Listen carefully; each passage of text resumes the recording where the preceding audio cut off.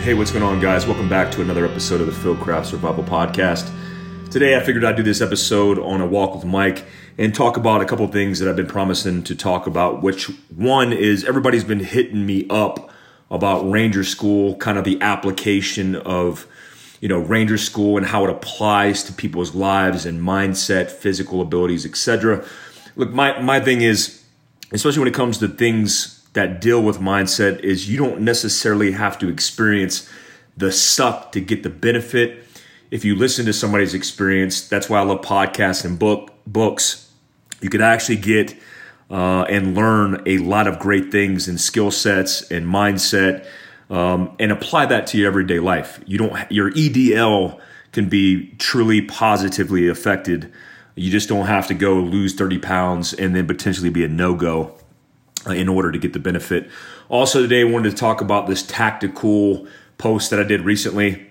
And of course, this Hurricane Dorian, which is due to hit the East Coast, hit Florida on Sunday evening, Monday morning, potentially at a Cat 4, which is over 130 miles per hour, which is a big hurricane, which could do a lot of devastation to the East Coast.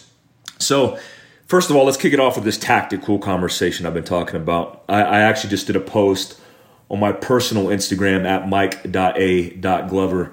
And the recent post was talking about the tactical industry and kind of its effects of, the liability and what it does to people.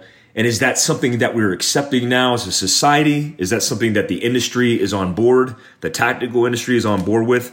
Or is this just some clown show that we've accepted and as part of our entertainment? The big issue I have with this is, it's funny. One, I want to say a lot of people think I'm specifically talking about individuals, and because maybe they see the post, they see those other people's posts and then correlate the two. And I want you to know that I'm not talking about anyone specifically. I'm not talking about guys who teach mechanics.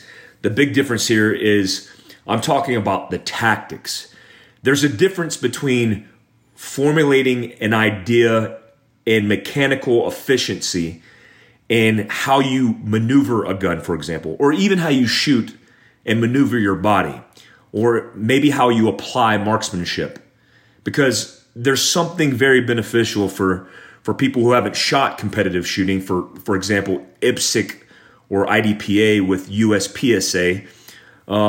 When you shoot competition, you are learning the way to shoot more efficiently in that arena, in that game. And that will translate into some skills. But obviously, let me give you the example. USPSA and IPSC, for example, if you stand out during a stage, you might start in the open in a box, not behind cover, and shoot, for example, El Presidente, and you'll have 3 targets presented in front of you. And then you'll have to do a slide lock reload and then re-engage those 3 targets. And you might do it off a turn. You might do it facing the targets. You might hit a pie rack in front of you. Well, obviously, that is not realistic in the tactical sense, but it definitely has its application in bettering your mechanics, bettering your gun handling. And so do I think it's all for nothing? Do I think people should not be doing that? That's not what I'm saying. Absolutely, I think you should do that.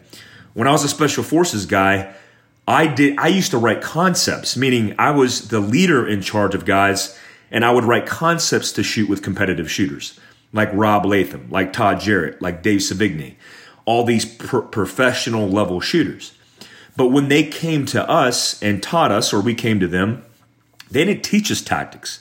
They taught us mechanics. So I don't have an issue with that. Here's the issue that I have. I have an issue with an instructor who is teaching shooting, talking about the application of tactics when they've never been in that situation before. Now, sometimes, obviously, you have to paint a picture. And I even tell stories, for example, in demonstrating certain points in tactics. I tell stories from other people's experiences because I didn't specifically have that experience. For example, I've never shot a bad guy transitioning from a carbine to a pistol.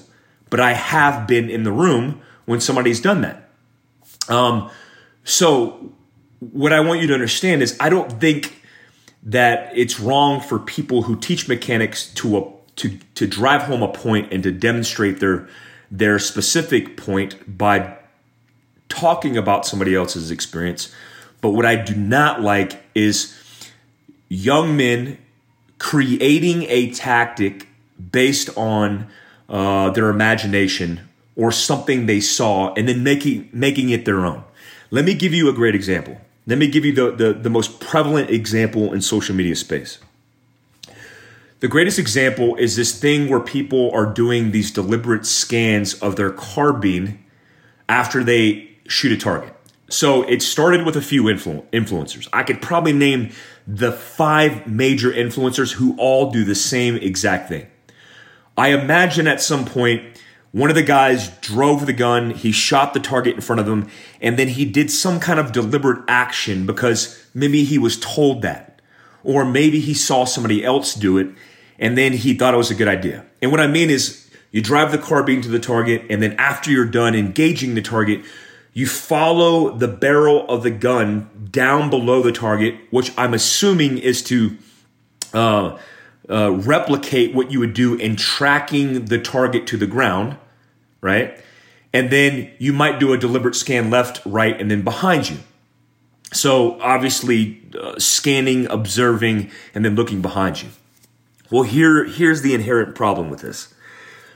One is you're training yourself mechanically, like a robot, in muscle memory, right? Which means there's no conscious application of using your head to think about what you're doing. And you're ingraining a habit that you will do every single time. The best point of this is the mocking of people press checking their guns again and again. They get the gun out, they press check it, they shoot a target, they press check it again, they shoot a target, they press check it again. Well, the reason people are mocking that is because people are overdoing that because it's muscle memory. When you do that again and again, you are teaching your mind to do things not operating consciously at the speed of a gunfight or war, which is operating fast in milliseconds, but doing something reactively. And what I try to tell people is you have to have available consciousness on the forefront of your mind to be able to take in information and make sound decisions at the speed of a gunfight. So what does that mean? Well, here's what will happen. I promise you. If you drive your gun to a target and you shoot it and then you bring the target and you drive the barrel to the ground in the dirt every single time, you will do that after every single engagement or after every index or finishing of engagement on the last target. So let me give you an example. If you walk into a room and you have 3 distinct targets. These 3 distinct targets are real people. They're bad guys. You walk in and you know you have to address all 3 of them. And you were taught tactically that you would have to give each of them a little bit of love if you were by yourself, which I would agree with. Because if you give them a 0.15 split in between shots and in a couple seconds, less than a couple seconds, you can engage all 3 depending on the distance between the 3 in front of you. So as opposed to shooting one, gunning one down, and then assessing and then moving on. Well, let's say you have this ingrained habit of driving or indexing your barrel on the third target. When you are induced with stress, you will do things mechanically, more so than you will consciously. So I promise you will revert back to your muscle memory. Instinctively, that's what you will do, especially if you have a lot of repetitions. So you'll drive the gun, boom, boom, boom, boom, boom, boom, and then on that last target, you'll drop the gun and index it like you were shooting paper, which inherently is a problem, one with shooting paper or even reactive still, and not understanding that you have to be consciously available. There is a danger in shooting repetitiously for the sake of speed and efficiency to demonstrate, meaning you have to think outside the box and have to be readily conscious in order to engage a real life threat, because things change rapidly and you have to make decisions rapidly based off of things changing. So it's a constant game of reactionary adaptation. Now, when you do that and you drive your gun down on that third target, and that first target's still alive, and they have the ability to pull the trigger on that gun or recompose themselves, find cover and concealment, break contact, reacquire you in their sights, or whatever it may be, you are sitting on that third target, camping because you were mechanically doing something that you were ingrained on a flat range. So that is the issue. Growing up in special operations, we've seen this so many times. One of the biggest issues is with a 2-shot string called a double tap. Now, obviously, the versions of it are the controlled pair, which I have 2 sight pictures, versus a double tap, which I have 1 sight picture. Well, every target we used to go into a house and shoot, we would shoot 2 times. Well, that's good when you're in a room with 3 of your buddies, 4 of your buddies, 6 of your buddies, where everybody shoots that dude 2 times. But if you do that as a singleton and you shoot 2 times and move on, you potentially aren't going to put that person down. I shot a person 10 times point blank range with a carbine before they went down. So this understanding of the real danger in applying mechanics, especially in special operations realm and reality, could be correlated to the civilian realm. When we started going to war, we started realizing, well, two shots isn't going to take a guy down. Now we needed to do 5 shots. But wait, do we need to have any set rhythm that we shoot these guys at? How about consciously you shoot the target until you feel like you've destroyed the target? And so if that takes 5 rounds for you or 10 rounds for you, then that's on you. We actually started shooting 3D targets, for example, that have a pump house. And that pump house, that balloon in the center of that 3-dimensional target would not be dropped unless you shot it. So you might shoot that target 10 times before you hit that pump house or pop that balloon, which meant that if you shot it once and you hit it and it dropped, that was demonstrating from a reaction that you engaged and disabled the target, versus shooting it twice in paper and maybe those 2 shots being not in the pump house and then you move on. So now correlate this to the tactical space today. Here's the inherent issue. Is these kids and their kids, based off no experience, are creating tactics and creating habits that people are emulating based off what they're watching on social media in 1-minute stints. Therein lies the danger, which is if I'm shooting and emulating and then other people are emulating, which is rampant on social media. How many people have you seen do the same exact drills these major influencers are doing again and again without context? And then they explain the context and it makes no tactical sense or relevancy. So, I get frustrated in this because I hear people's debate. But to me, in the community of special operations guys that are on social media that communicate about this problem, people who don't have experience don't want to listen. And so they debate us. Well, that's not true because you're going to get something out of it. And it's like, no, you're not. Because when it comes to tactics and ingraining all this or implementing and ingraining all these movements into your body, into your mind, you are doing unnecessary damage and building unnecessary plaque when you don't have to, when you don't need to. And I would say, statistically speaking, about 90%. So if I did 10 posts and I look at 10 of these posts and 10 of these creative tactics, 9 of them would be completely irrelevant. And that's no exaggeration. I wouldn't exaggerate when it came to this. 9 of them would be irrelevant, meaning I've never seen it in 15 combat rotations to war. 8 of those at war, 7 of those as a OGA contractor operating in austere environments in war zones, not just Afghanistan and Iraq. So I operate with guys who have operated at the highest tiered levels on the planet in counterterrorism operation that invent and create tactics. The greatest thing that you need to understand about tactics is people think pioneering tactics means being creative and making shit up. You don't have to do that, because tactics, especially offensive tactics, especially when it comes to individual movements and gun handling skills, don't need to vary much in order for you to be successful. You don't have to come up with some creative plan. It's been done and proven in combat again and again and again. So do one thing and master that basic skill set. People always want to talk to me about, hey man, I want to do some advanced training. Well, unfortunately for you, there is no advanced training. The highest tiered units in the world aren't the best because they're doing something advanced. They're the highest tiered units because they are mastering the basics.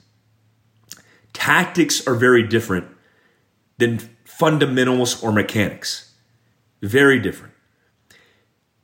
Tactics is mastering or applying and mastering the mechanics and the fundamentals in an operational environment or a real life scenario in self-defense for civilians.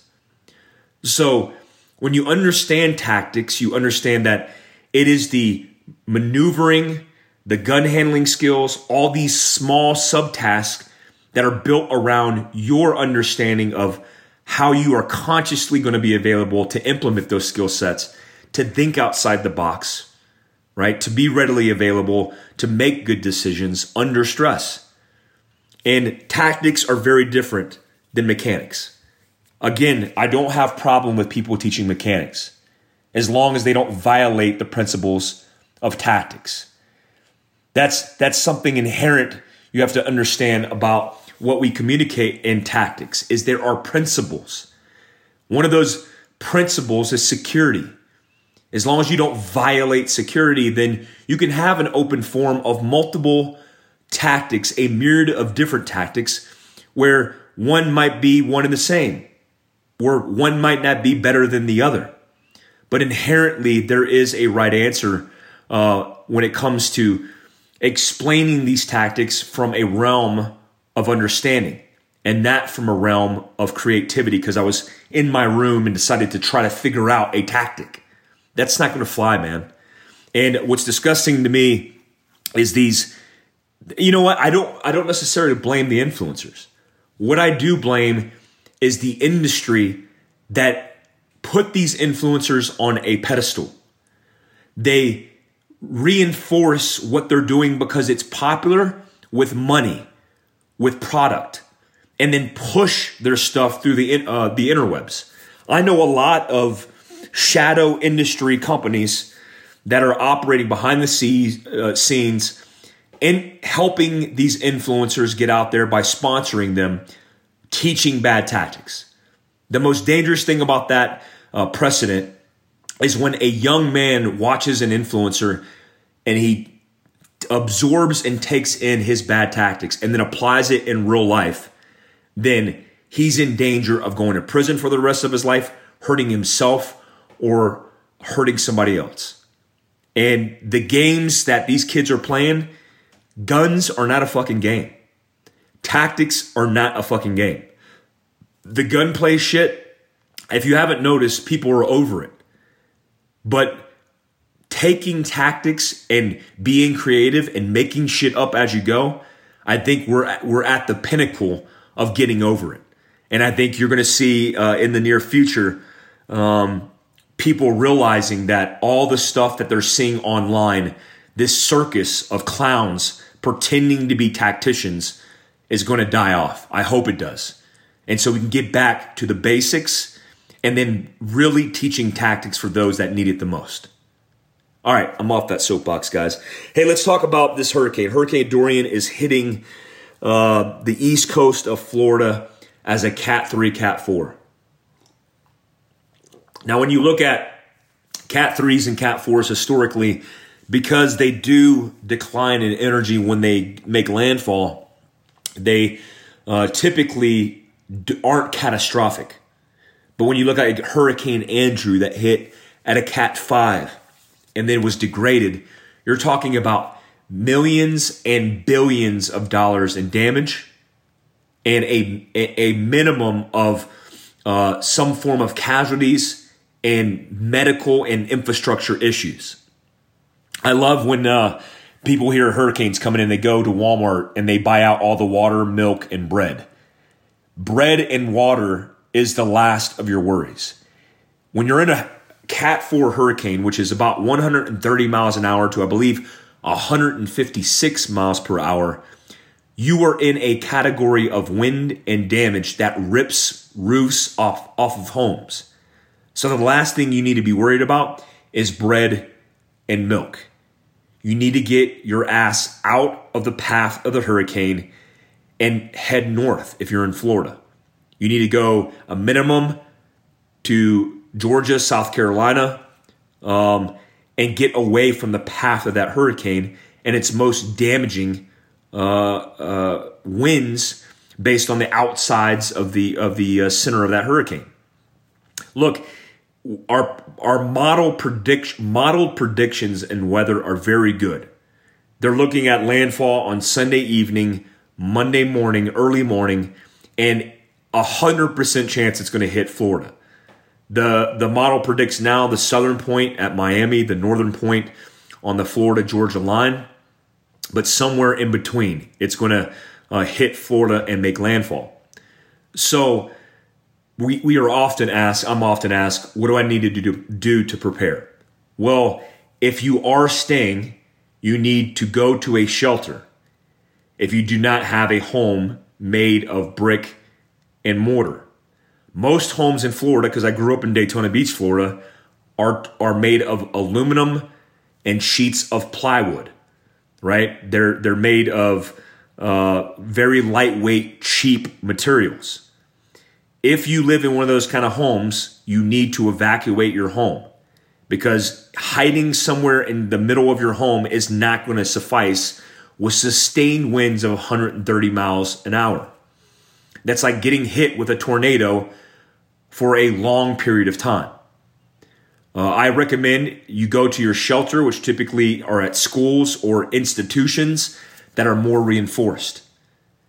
There has been cases and casualties, mass casualties produced by people going to those shelters and then them completely being destroyed, where hundreds of people have been injured, if not killed. I also recommend that if you have windows on your homes, that you reinforce those windows with plywood, that you hammer up. Most houses in Florida know this routine, but you hammer up some form of wood so it does not break the windows in your home and cause shrapnel to run rampant throughout your home. A vortex of wind that sucks in your glass, breaks it, will run that glass through your home like a tornado. I've seen it happen before. I also recommend that you take your pets.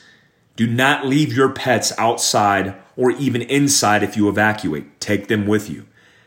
A good tactic is if you can't afford to live, but you can afford the gas for that period of time, drive north and sleep out of your car with your milk and your bread.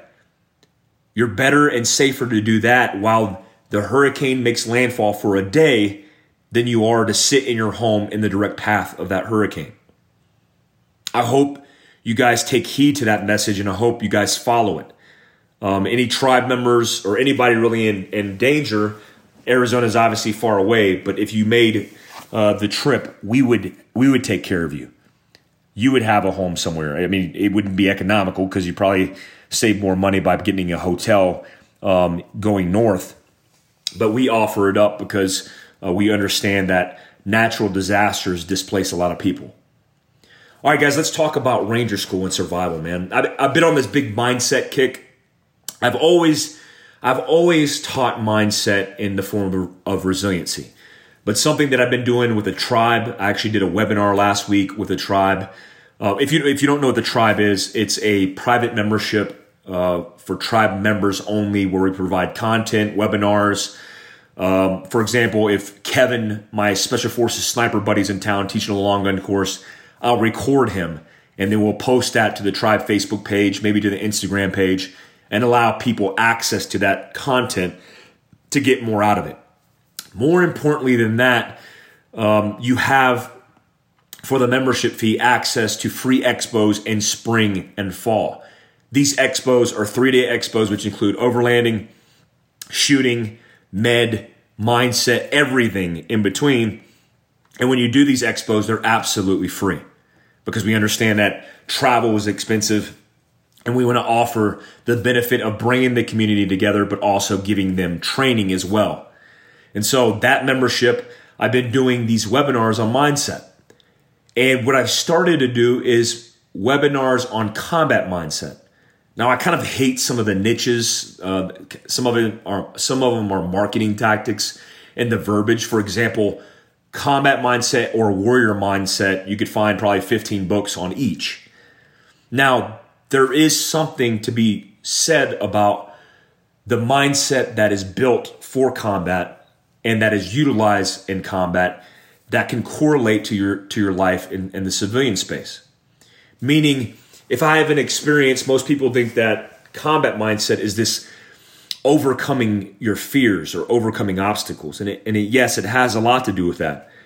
But there's a whole bunch of steps before that takes place that you do deliberately that build your resiliency and build the infrastructure of mindset for you to be prepared for those worst case scenarios. So I want to talk about that more because I think it correlates to civilian life and I think it's beneficial for you guys. And so when I went out and started thinking about all the training that I did, Ranger School was a very impactful time in my life. Ranger School actually set me up mindset-wise for a lot of the resiliency, a lot of the hardened ideology that I developed in mindset to be successful in Special Forces training, to be successful in combat. So what is Ranger School?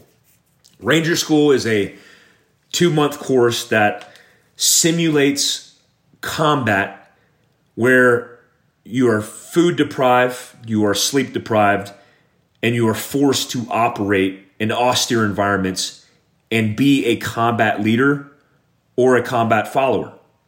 Meaning you have to conduct simulated combat operations in this environment. And so when I went to Ranger School, I kind of had a different impression of that. I remember the night before Ranger School, I was kind of feeling anxious because I was wondering if I could be successful. My squad leader, Staff Sergeant Harris, who was my mentor, was successful, and he had set me up for success. I went to pre-Ranger. I was successful in pre-Ranger. I had trained to be physically fit. I had studied up on patrolling, on planning, on land navigation, and I knew that I had a high chance of succeeding, but I wasn't sure. And so that uncertainty gave me anxiety and made me wonder if I had what it took. I thought the school was going to be all about attrition. But in reality, the school is about training, not just assessing. Obviously, assessment is part of every kind of selection and difficult school, especially in the military. But it wasn't there to break me and then kick me out. It was more there to break me and to assess to see what I was made of. And to truly test if I was able to perform and lead in combat operations under those worst conditions. I lost about 30 pounds in Ranger School. I came out, I had scars on my back. My feet for years still tingled because I went through during winter Ranger School. Traditionally you would wear a Ranger tab with white thread to let everybody know you're a Winter Ranger. Because if you're a Winter Ranger, it's a little bit more tough than being a Summer Ranger. Actually, I think I wouldn't have succeeded as a Summer Ranger because I run hot when it comes to hot weather injuries. So I went to Ranger School as a 19-year-old kid. Didn't know much about it, but I knew that I wanted to wear the Ranger tab and I wanted the prestige behind it. So there's no lying about that. I wanted to have a tab. I wanted people to know that I had been through one of the toughest, most difficult schools, but I also knew I needed the experience to do that. And that tab stood for that. People joke sometimes and talk about the tab and they say, hey, that tab keeps you warm at night if you're cold. It keeps you cool during the day if you're warm. It's the incentive behind the tab and the experience behind the tab could get you through anything. And there's something to be said about that, especially when it comes to mindset, because it's almost like a rite of passage. When you have the tab and you see other men with the tab, you know what they've been through. And so you're part of this elite group of people who have been through Ranger School. Now, I want to make this very clear because I was never in the 75th Ranger Regiment. I always wanted to be. It's part of my career that I wish I would have pursued. In fact, later on in my Special Forces career, I almost went to Ranger Reconnaissance Detachment or went to selection for Ranger Reconnaissance Detachment for RRD. They just told me as an 18 series guy I had to reclass. And if I reclassed before I went to RRD selection and I didn't make it, they would put me at the needs of the Army, which meant they would kick me back to the 82nd, which I didn't want that. So I was never in the 75th Ranger Regiment, and there's a difference between Ranger Regiment and Ranger School. When you go to Ranger Regiment and you're in one of the three Ranger battalions, 1st, 2nd, and 3rd, you have to go to Ranger School as a 11 series MOS. Most MOSs in Ranger Regiment are kind of required to go to Ranger School. Some of them don't have to. You don't have to.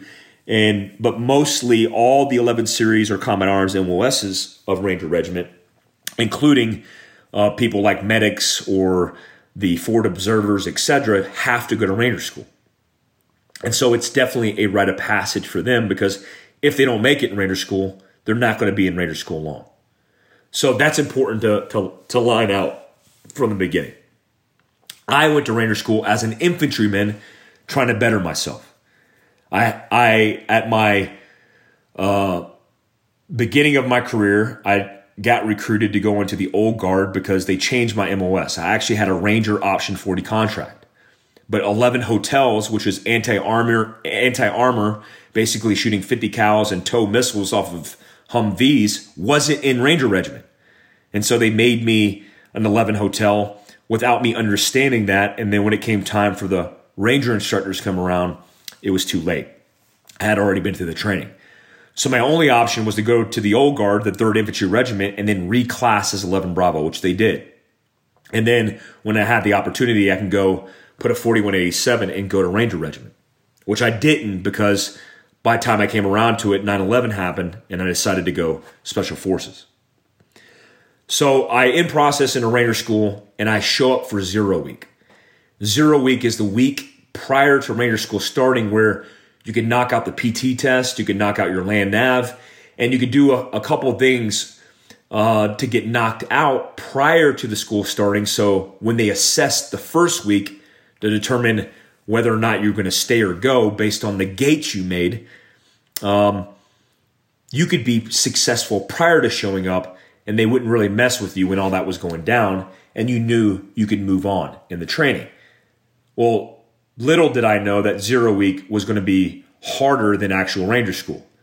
I mean, 0 week was one of the most difficult parts of Ranger School because they smoked us constantly. And what does that mean is a smoke session, for example, is where they take you to physical, basically muscle failure in every aspect where everybody's puking, everybody's exhausted, and everybody's broken where they get people to quit. And people did quit during 0 week.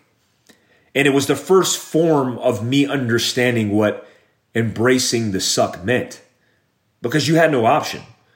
What I know after the fact in training soldiers is that your physical body is only going to last so long. In fact, there's some major muscle groups that I could implement or exercise in your body where I could have you puking in less than 20 minutes. And if I make you put out that much effort, I am truly testing your will mentally to continue to push your physical body. Now, I always talk about physical conditioning and how people can improve their resiliency and mindset. And one of those tactics is by doing hard workouts of the day. CrossFit, Jim Jones, whatever it may be. Because you will hit a wall.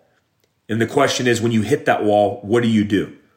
Because mentally, you can easily check out and just stop your physical body. You could say, I'm in pain, I'm suffering, I'm not going to do this. Or you could continue to drive on and find a way. When you understand that suffering is an equal opportunist, you understand that everybody is suffering the same. It's just a matter of who's willing to propel their physical body using their mindset in order to get through it. And that's an important indicator when I'm assessing my own guys or assessing guys for special operations, but also when I'm looking at my left and right and the men next to me. Do they have what it takes? Can they stand next to me and suffer like I suffer? And am I willing to trust the man who can't or won't in combat? That's an important delineation that's made in Rangers and in special operations. I want to know that the man standing to the left or my right has the ability to suffer, has the ability to push through. Because I know when shit hits the fan in combat, they're going to be there fighting alongside. And I could trust them. So when you embrace this suffering, and when I chose to embrace this in 0 week, I realized, look, I had nowhere to go for 2 months. This was my everyday life for the next 2 months. And if I wanted to get comfortable in this pain and suffering, I had to find a place in my head that was going to allow me to be happy. That's called my happy place. I teach that resiliency and mindset training in my special operations prep course, which we actually have a prep course November 1st through the 3rd that I'm personally running for anybody who's interested in improving their mindset or going into the military or going into an academy or going into something difficult. I'm running that course November 1st through the 3rd, but I teach that. I actually teach you the structure and how to develop your own personal mindset. And when you think about that, it gives you, when you think about that and you apply that, it gives you a few options. One, you understand that there's nothing that can be done to you that's going to hurt you. You're not going to die. They're not going to kill you. So it's not the worst case scenario. It's just some suffering. You'll get through it. And so that shift in the way that I narrated my own voice in my own head allowed me to get through 0 week, allowed me to suffer in silence and even laugh. When everybody else was getting down and grimacing in pain, I would suffer in silence or I'd laugh. I'd be like, let's do this. And you would hear other Rangers doing it. They would scream like, you can't hurt me kind of stuff.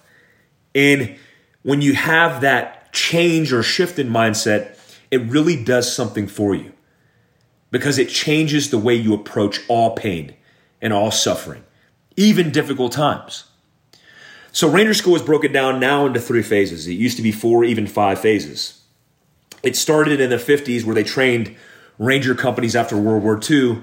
It started out with the training of 17 Ranger companies, preparing them for combat. And then it evolved into a small unit tactics and combat assessment school where they train guys to prepare them for war. Anybody can go to Ranger School. Guys and gals now can go to Ranger School. And I'm often asked, what do you think about that? Well, I think it's important. Because if you're going to lead people in combat, no matter what your job is, you need to be prepared for war. And what better way than Ranger School? The first phase is Fort Benning phase, which is known as like rolling hills, lots of chiggers, lots of poison ivy. Probably the most miserable phase. When you get through that phase, it is because you assessed that as a subordinate, you do your job. But also as a leader, you do your job. When in charge, be in charge. You are taught planning, you're taught small unit tactics, you're taught patrolling, and then you're assessed in those leadership positions. The second phase of Ranger School was in Dahlonega, Georgia, in the mountains of Dahlonega, Georgia, where you learn how to operate in the mountains, how to climb mountains, how to do search and rescue, how to do patrolling in austere environments. The first thing you do when you get off the bus at mountain phase is you walk up Mount Yonah. It wasn't fun. It was a gut check. I got pretty strong legs. I didn't have a problem with it, but I remember carrying dudes up that mountain. And we hadn't even started that phase of Ranger School.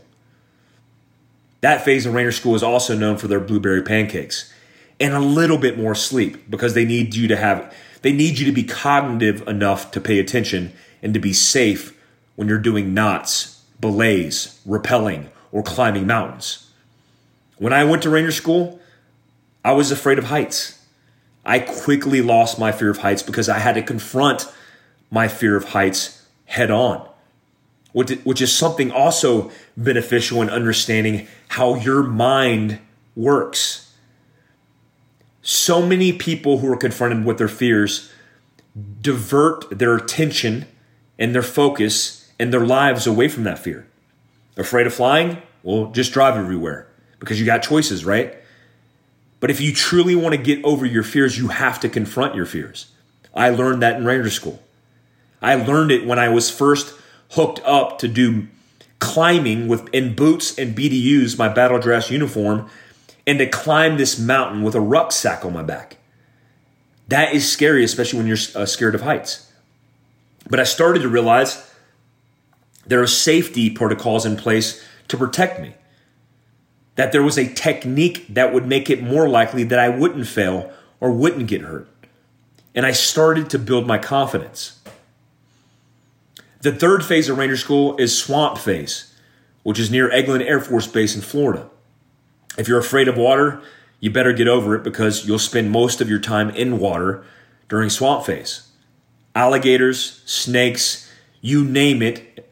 If it's in a swamp, you'll be exposed to it. We did a lot of nasty crossings in the middle of winter in Florida phase. I actually did a patrol, one of my patrols, and I had 3 heat casualties in one combat patrol because we were used to it being super cold. It got hot.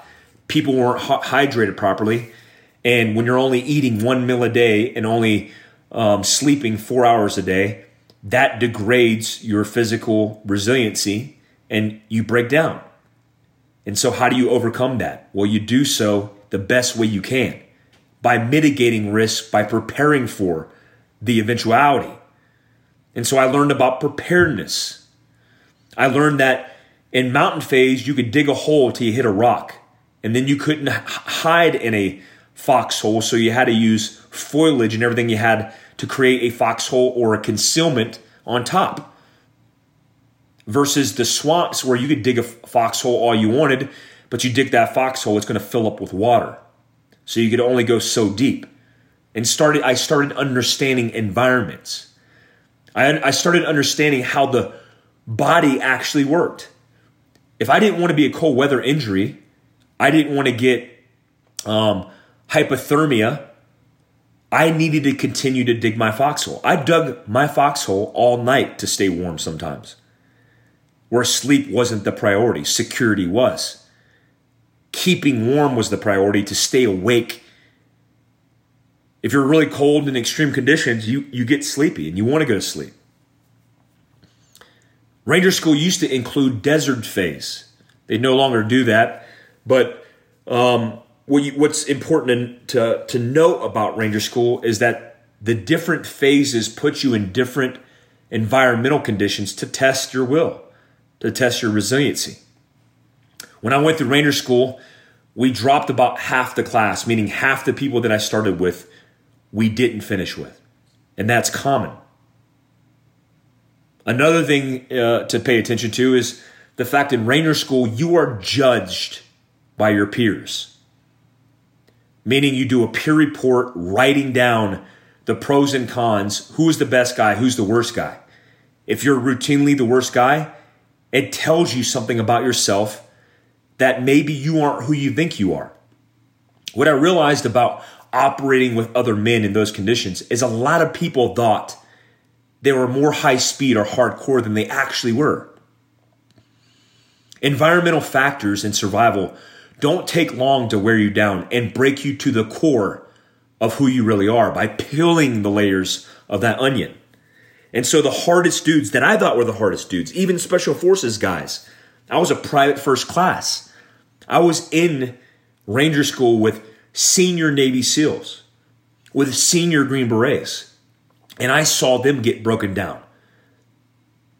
I saw them not being able to operate because they were at their worst. Something also very important to understand is that every single person will break down. You will lose yourself in some form of fashion. You are not immune. And it is very easy for you to be broken down. I remember I thought I had the will, resiliency, the discipline, and one night on a patrol, I fell asleep. I probably got the platoon leader who was in charge of me a no-go because of that. But I also know that same platoon leader fell asleep on other guys' patrols and got them no-goes. You can't help it when you're only getting 4 hours of sleep, burning 6,000+ calories a day, and only getting 2,000 to 3,000 calories a day. Ranger School truly tested my will and my resiliency, but through experience. It's that whole forged in fire mentality. Something interesting that I heard recently Dan Crenshaw talk about is the ability of people to try out for buds to not understand that they are already SEALs. When they're going to buds, the only thing they're doing is validating that they are who they say they are.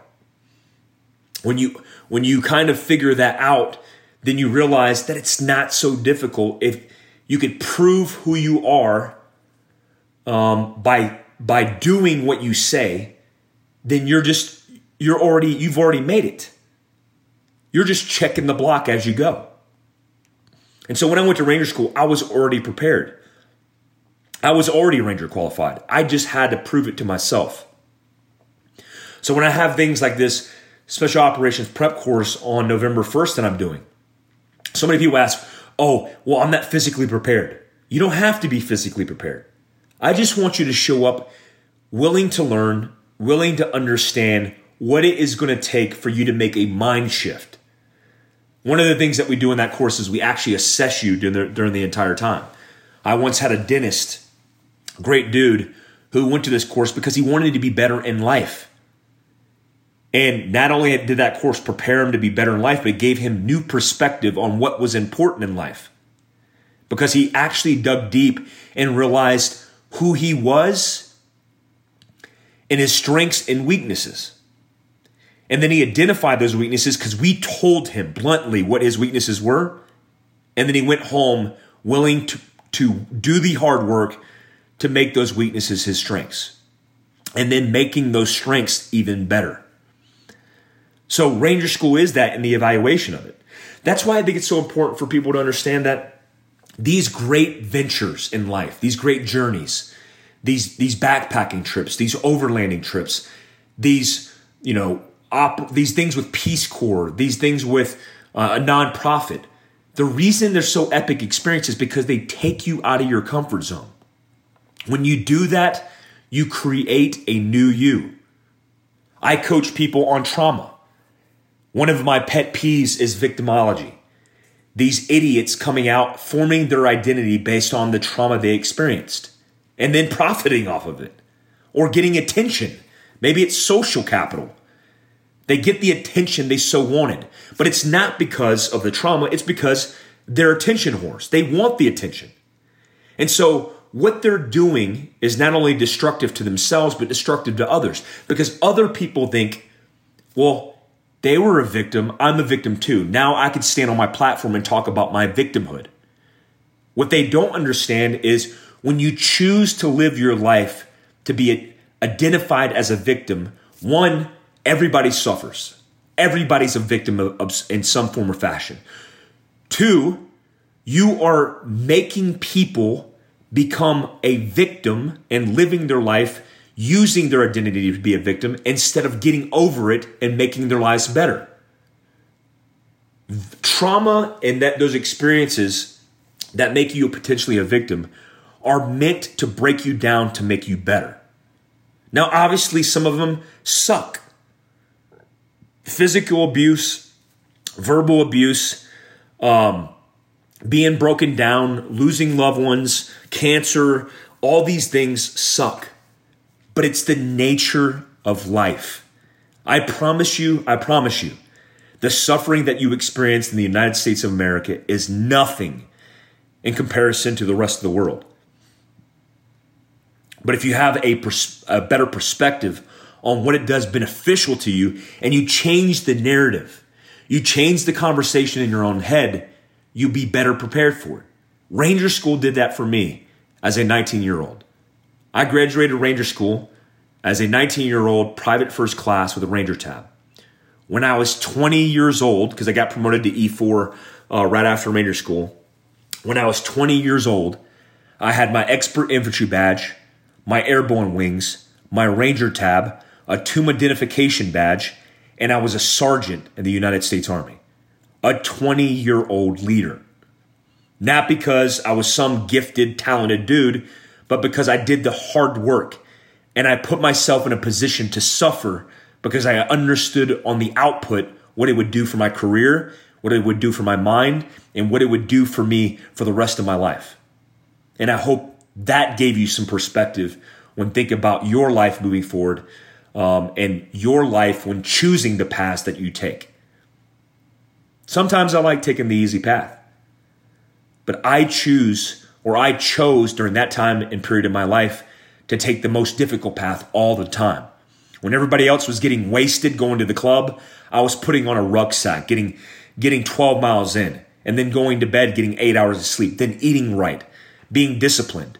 And yeah, did I throw away some years of my life that maybe it wasn't so fun? Absolutely. But do I regret it one bit? Absolutely not. In business, I've correlated it to the same. Do I sacrifice a lot of time for business? Yes. Do I grind every day? Have I lost friendships? Have I lost contact with family? Have I lost some things in this pursuit? Yes. But do I have regrets? No.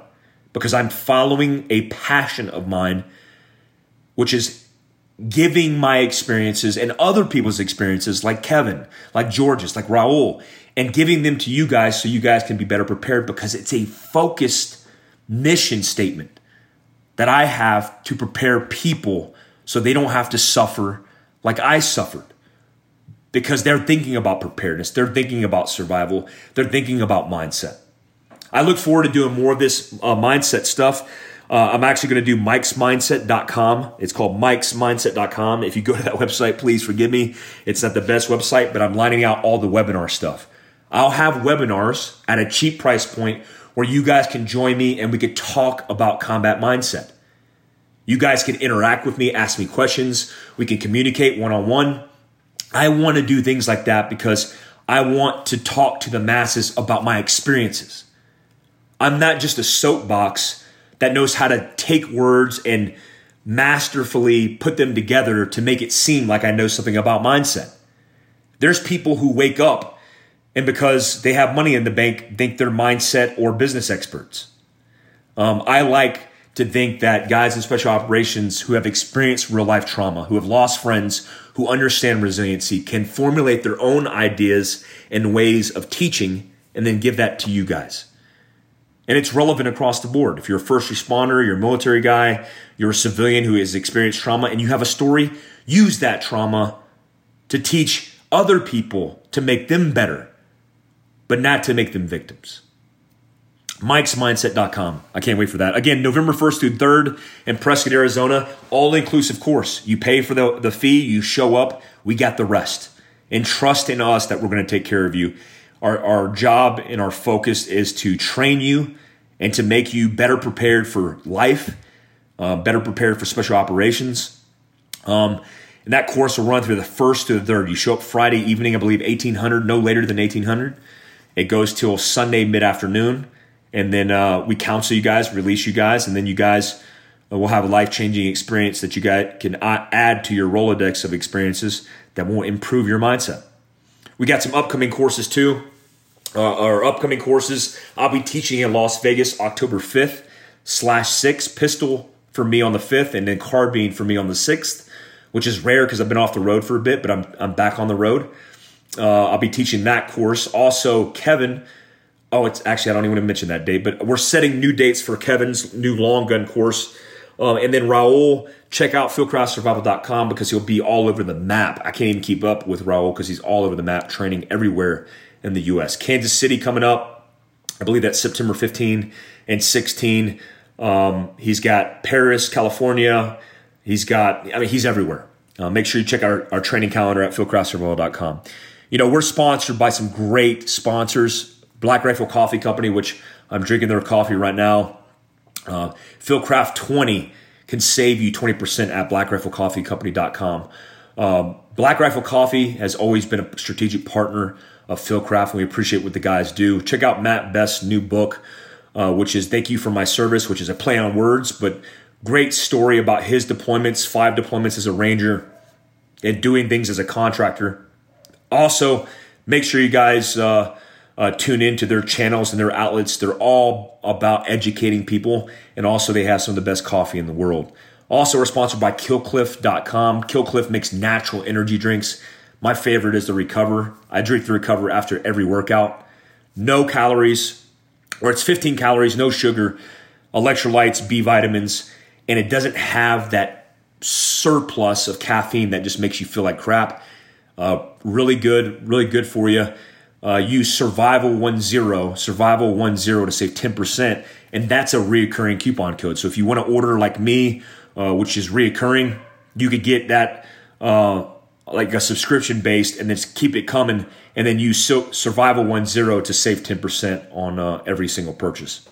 Also, we're sponsored by TriArcSystems.com, TRIARC, TriArcSystems.com. If you're looking for a custom pistol, carbine, or rifle, the boys from TriArc Systems in Texas are the guys to go to. I run their folder collapsible, or the Law, what is it called? The Law Tactical folder, something like that. I'm probably hacking that up. But it's basically my truck gun. It's a 10.5 inch gun. Great build, one of the most solid AR-15 platforms I have. Also, I run their Glock 43, their custom Glock 43, as my everyday concealed carry gun. I also want to give a big shout out to Summit Off-Road here in Prescott, Arizona, our local business. Also, Overland Journal and the guys at Overland International. If you're into overlanding like me, and we're doing overland training here soon, and you want to learn more about overlanding, make sure you hit Expedition Portal. Expedition Portal is a forum for everything in overlanding, classifieds, discussion about overland rigs, where you can get real education from real experts and then talk to the community at Expedition Portal.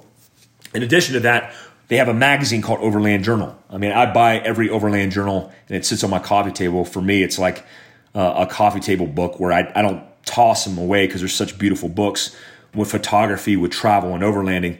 But make sure you check those guys out. Also, if you're looking for local off-road, aftermarket, anything, I mentioned them before, Summit Off-Road. Those guys do everything at their shop. Make sure you guys check those guys out. Hey guys, Mike.A.Glover, fieldcraftsurvival.com. Appreciate you guys tuning in.